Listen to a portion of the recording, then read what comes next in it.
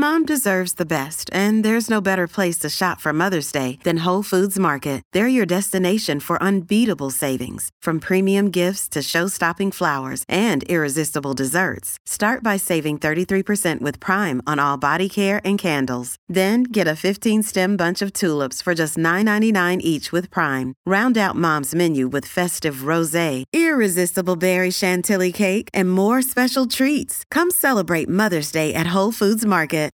Hi there, it's Kate. I know we're well into September, but I'm keeping the replays rolling just a little longer while I get my act together. This week, I'm resharing episodes on actionable, evidence-based things you can do to protect your brain health now and into the future.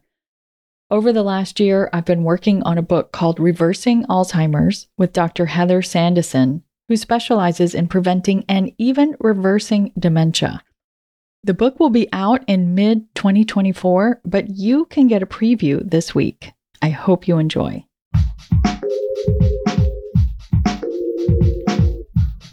What if you could become a better person, not by working harder, but by allowing your inherent goodness to take the lead?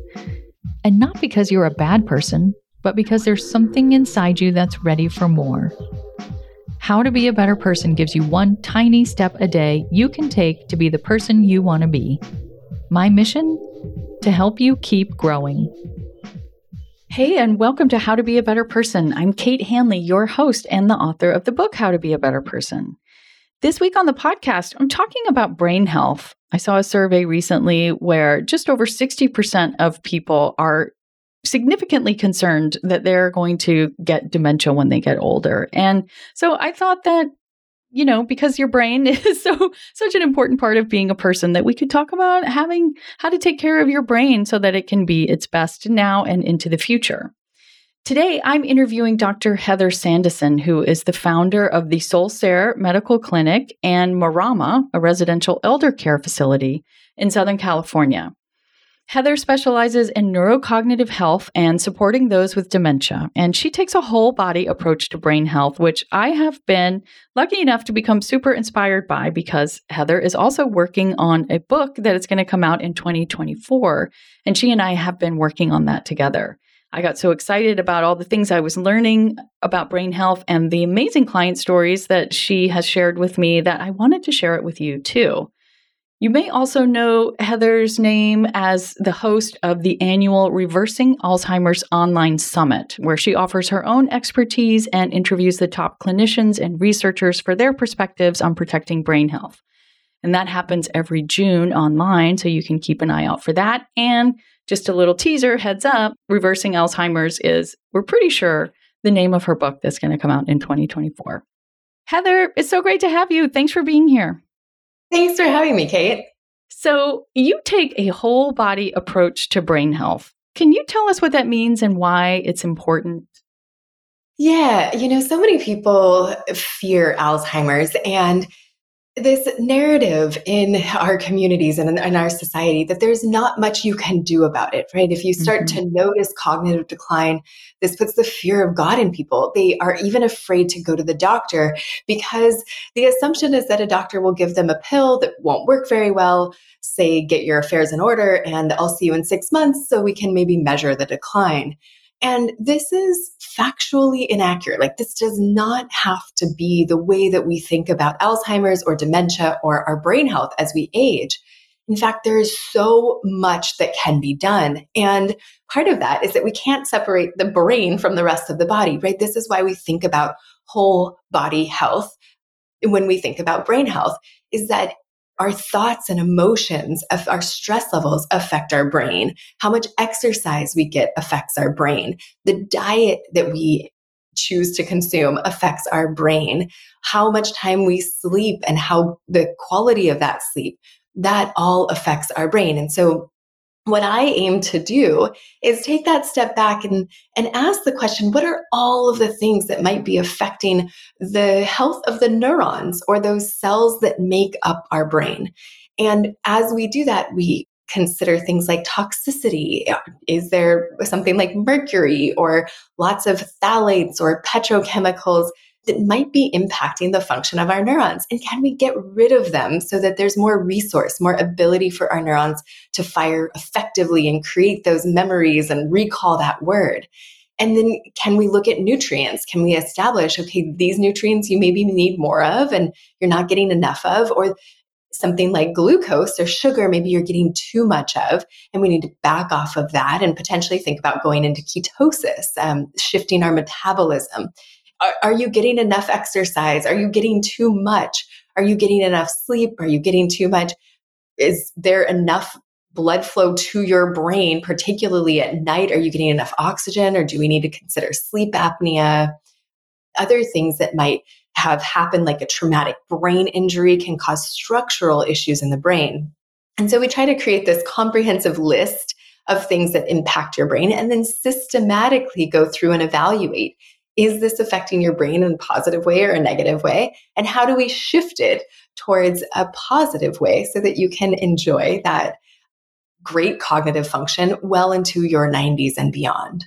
Yeah, I just love that. I mean, I don't think we realize how many levers we have, how many tools we have to take care of our brains. We kind of think it's siloed up there in our skulls, and maybe we just need to take omega-3s or something, and that's specifically for brain health. But when you and I started working together, and I realized, like, of course, anything that's good for your heart is also going to be good for your brain.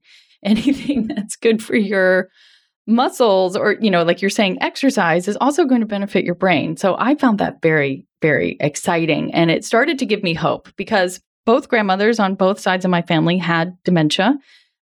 And, so it's really top of mind for me. And I know it's top of mind for my parents. And I think for a lot of people, a lot of times we think, oh, dementia runs in my family. And then you kind of feel doomed. So how much power does any one person have to reduce whatever genetic risk we may have? Yeah, great question. So we know that there's this ApoE, or apolipoprotein epsilon E, that does have some impact on our risk of developing dementia. However, that's a gene, right? ApoE? This is a gene. It's a single nucleotide polymorphism. And this is the one that most commonly shows up in society. There's a very, very small percentage of people that have these early onset. So early onset doesn't mean necessarily the early stage of the disease, but more that you get it, you start to develop Alzheimer's in your 40s and early 50s. So it comes on earlier in life. And this is associated with the APP, the amyloid precursor protein, or the PSEN1 and 2. So this is different. And that is very, very rare. We know a lot less about that because it's so rare. But ApoE status, the single nucleotide polymorphism, there's much more of that. It's more abundant in the population. And this is typically what people are talking about when they're talking about the Alzheimer's gene. And some really exciting work has been done by Becca Levy, who you turned me on to, that shows that mindset plays a significant role in that degree of risk, and that we can actually completely cancel out any increased risk associated with ApoE status, the higher risk ApoE status. We can negate that risk by having a positive association with aging. So if we kind of revere the elders among us, if we imagine that life is just getting better, if we have this compelling vision of our future as we age, we can completely get rid of that genetic risk. This is really fun and exciting work that, frankly makes me a little bit sad about sort of the advertising out there and how society, but really at this point, it values youth so much instead of that wisdom and experience. So we have to work at this. We've got to work to make sure that we are associating aging with good, positive, wonderful things. Right. I know it's hard. I remember after you and I talked about it the first time, we both kind of went away and had interactions with our friends or family and came back and we're like, we caught ourselves saying some things like that conveyed some inherent negative attitudes toward aging, right? Like, oh, it's getting too late for me, or, well, that ship has sailed, or I don't know. It's just kind of this, it's not an attitude that we are naturally bathing in society. And so it's something that we have to really kind of focus on, right? To counteract. Yeah, just becoming aware of it. In fact, that's part of what Dr. Becca Levy suggests is that awareness is the first step of noticing those conversations. And that's what we were sharing, right? Is I had had a conversation with a couple of friends at dinner and realized how often it comes up and just like, oh, well, we have to travel while we're young and we can, right? When what Becca Levy describes in her book, Breaking the Age Code, is that there are societies that revere aging. She studied Japanese society, Confucius Chinese, and then also the American Deaf community. And all of those communities, they really value the wisdom and experience of their elders. And so as you age, you contribute and you are valued. You're not cast aside as a lesser citizen. And in those communities, you don't see the drops in hormones. You don't see that people are, less mobile. They actually stay very physically fit. You see them engaged and contributing and traveling, right? Doing everything that younger people do and enjoying it. And so we assume that things go downhill, and that doesn't have to be the case. Right. In fact, I want to ask you about that, about how it doesn't have to be downhill. I mean, even quote unquote normal aging, right? When we're not necessarily dealing with something with dementia, we don't necessarily have to decline. But even with a diagnosis of mild cognitive impairment or worse, or even Alzheimer's, you have worked with patients who have made really remarkable improvements. Could you share a quick one with us? And then I've got to take a break. I'm saying it so that I don't forget. Yeah, of course. My first patient, her name is Linda, and she came into my office and she had a MoCA score. So a MoCA score is a quick worksheet that we can do. It takes about 15, 20 minutes in the office.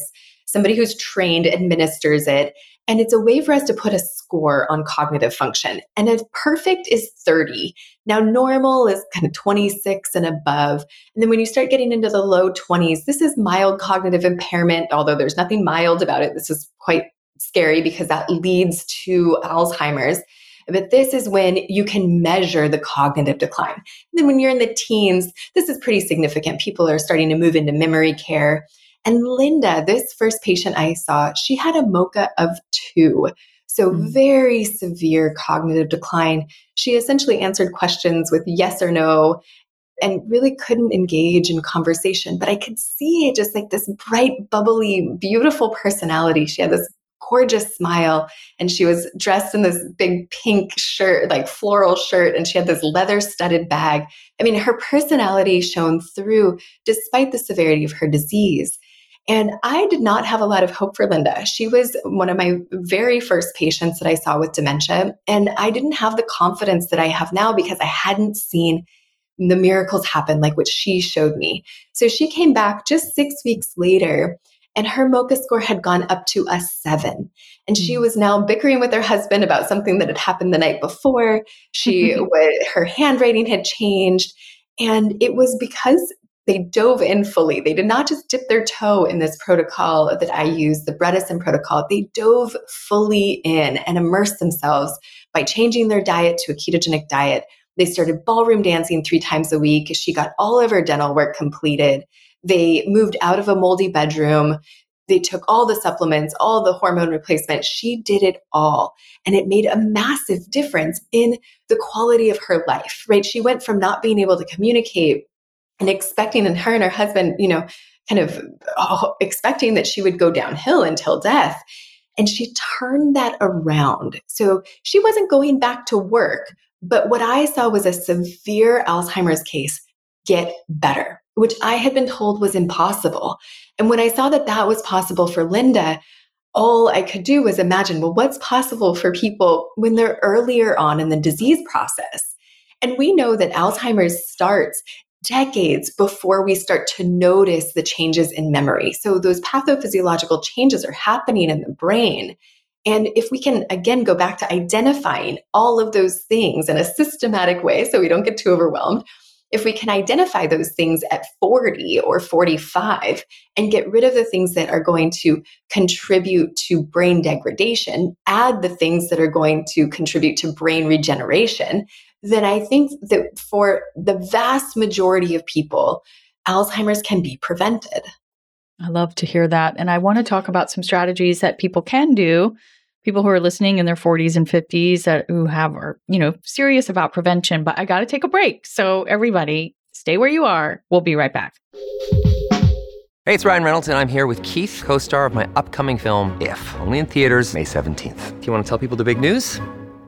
All right, I'll do it. Sign up now and you'll get unlimited for $15 a month and 6 months of Paramount Plus Essential Plan on us. MintMobile.com/switch. Upfront payment of $45 equivalent to $15 per month. Unlimited over 40 gigabytes per month. Face lower speeds. Videos at 480p. Active Mint customers by 531.24 get 6 months of Paramount Plus Essential Plan. Auto renews after 6 months. Offer ends May 31st, 2024. Separate Paramount Plus registration required. Terms and conditions apply if rated PG. Welcome back. I'm talking with Dr. Heather Sandison about what we can do now to take care of our brain health in the future. So, Heather, I just love hearing the story of Linda. And I know that there are other client stories that show that dementia is reversible. And I would like to sort of shift it a little bit to talk about what we can do now to make sure that maybe Alzheimer's doesn't even become something that we ever have to face. How can we really go into prevention mode? What are some things that we can do? Yeah, this is such a great question. And unfortunately, it almost gets overwhelming, fortunately or unfortunately. There is so much we can do. And we're not going to cover all of it here, but I'm going to start with a couple of big ones. It really comes down to lifestyle, diet and exercise, and sleep. So the biggest one in my mind is the ketogenic diet. And I know that some people are afraid of this and feel a little worried and feel like it's restrictive. And I would highly recommend, if you've considered it or if you've done it in the past and maybe for weight reasons or other reasons, I would encourage you to go back to it occasionally, because a ketogenic diet is not something I recommend people are in all of the time. This is not a lifestyle that you continue forever. But going in and out of ketosis is so helpful for our cognition and our brain, because we're flipping the switch of metabolism. We're going from burning sugar for fuel to burning fat for fuel. And as we age, regardless of our diabetes status or our ApoE status, our dementia risk, we all enjoy that our insulin sensitivity decreases. So we create some insulin resistance and some glucose resistance in the brain. We don't efficiently turn glucose into ATP, or the fuel that our cells run on. And this is true for most people. However, one way to prevent that is by going back and forth into ketosis. It kind of keeps that ability to turn fuel into ATP, whether it's glucose or fat, ketones. It keeps that tool sharp, right? It allows us to efficiently and effectively make ATP in the brain. And that can be very, very helpful in terms of energy levels, of course, weight management, blood sugar regulation, and cognition. People notice. I had a gentleman over the summer who came into my office, and when he was in ketosis, he remembered all of his grandkids' names and the farm animals. Like, he remembered what was a sheep and what was a cow and what was a dog. He forgot those names of the farm animals and his grandkids when he was not in ketosis. So we see that this has a direct impact on cognition. And I notice a difference in my energy levels and my word recall, my ability to articulate when I'm in ketosis. Interesting. So is it something we should do quarterly, like once a year? I don't know what. Yeah, that's great. I'm in prevention mode. I'm 40, and I basically go into ketosis in the spring and in the fall for about 6 weeks each time. And so I was in ketosis until Thanksgiving. It was like through mid-October until Thanksgiving this last year. And then in May, I spent half of April and all of May in ketosis. And that works for me. That feels good. It's kind of a reset. For people who are at higher risk, maybe if you have an ApoE 4/4 status, you might consider going into ketosis for a week, a month, or 1 month quarterly, maybe doing it a little bit more frequently. And also depending on your goals, right? If you have some weight management goals, this can be really helpful. And your results, like, how do you feel? It's easier for people who are feeling really great, I think, to get into it and get back into it. Yeah. Heather, well, first of all, I love that you do it in fall and spring, because those are like the busiest times of year anyway, when I really feel like you need to be firing on all cylinders. And then, in the summer, you kind of want to kick back and go to the barbecue. And like you say, in the late fall and early winter, it's about the holidays. So that seems like a really good pace. And you mentioned exercise. And so I have to ask you to just tell us really quick, because I also want people to be able to find out where they can connect with you. But what is it about exercise? But did we just go around the Start walking more? Misnomers is it walking. I'm walking a ton. Walking is not enough if you want to prevent or reverse Alzheimer's. And so I recommend getting at least 200 minutes a week at your target heart rate, which is 75 to 85% of your maximum heart rate. And so aerobic exercise plus strength training is really, I think, the minimum. And then you can find out more about other things that I recommend by visiting Marama Experience, M-A-R-A-M-A, maramaexperience.com or solcere.com, SOLCERE.com. Okay, There's great. lots of information there. We host webinars. Feel free to sign up for the email list. You'll be alerted if there's a webinar coming up or if we have new things like the book available.